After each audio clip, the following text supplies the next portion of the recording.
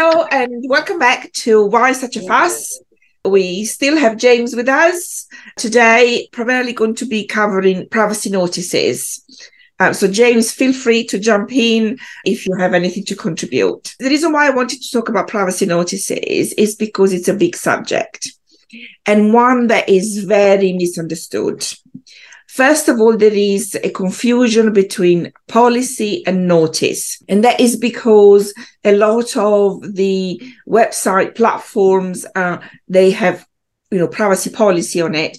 You got to remember that a lot of website platforms are American. And so it's an Americanism, but the policy and notice have two different meaning. And they are being used interchangeably, which then leads to, misleads the purpose of it. So to clarify, a policy is an internal document to an organization, which is then used by the organization to inform its employees or instruct its employees and provide them with instruction on how the organization expects them to treat privacy. So a data protection policy would be about data protection. But that's what a privacy policy would do. It's internal to the organization, while instead the notice is a statement external to customers, to employees, job applicants, etc. So to people that you are using their data. So it's to inform them how the organization is using their personal data. So these two documents have two very different purposes.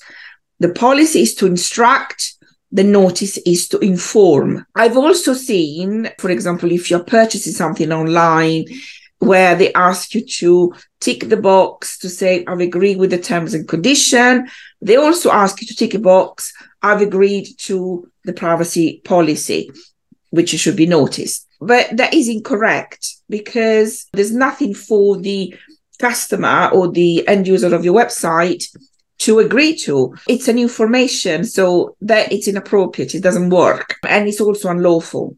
By doing that, you're then asking them to consent. So if you want them to consent, then you've got to give them two options. I agree and I disagree. And then what happens if they disagree? It's not the right thing to do. A privacy notice is there to inform them how you're using the data. That's it. You can perhaps ask them to say, I've read the document, but that's it. It's got nothing to do with agreeing. There is also this belief that a privacy notice needs to be a complex and lengthy document written by a lawyer, full of legal jargon.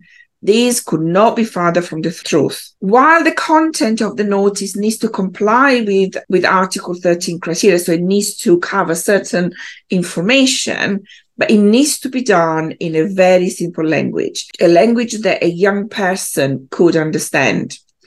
So you don't want legalese, and also you don't want it to be long document. There is ways of creating a privacy notice using images, cartoons, even videos. So be creative.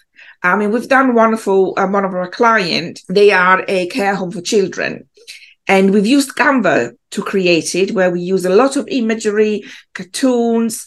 It's really, it's really good. I'm really pleased with it. And the client was also.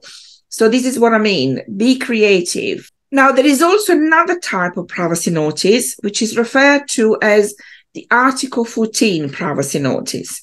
So this comes into effect when you as an organization are collecting the personal data, not directly from the individual, but through a third party or a public source. So the individuals still have the right to be informed, so they need to be told that their data has been purchased or it's been acquired through such and such organization, the purpose and the intent of what you're going to do with it, how long you're going to retain it. You also need to give them the opportunity to get deleted, etc. So, this is the real case. I have posted on LinkedIn, on my LinkedIn profile, a post about this.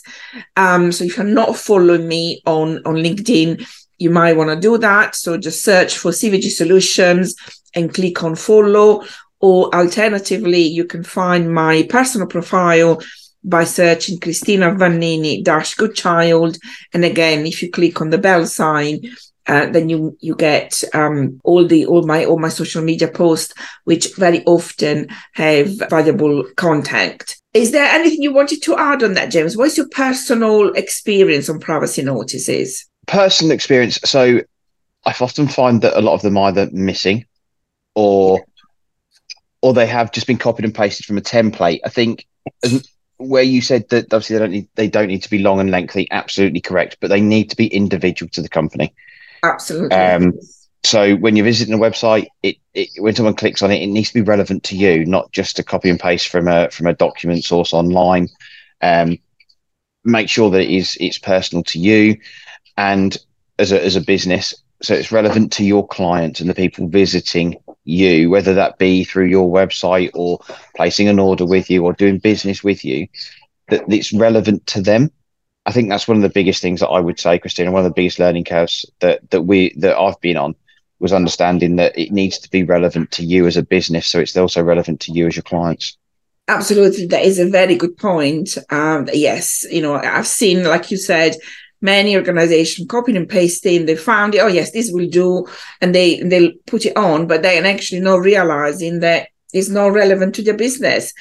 Or they start talking about is if you were an employee. So they would say, we would use your data for disciplinary and performance management. I'm thinking, I'm a user of a website. What is that going to do with that? Yeah.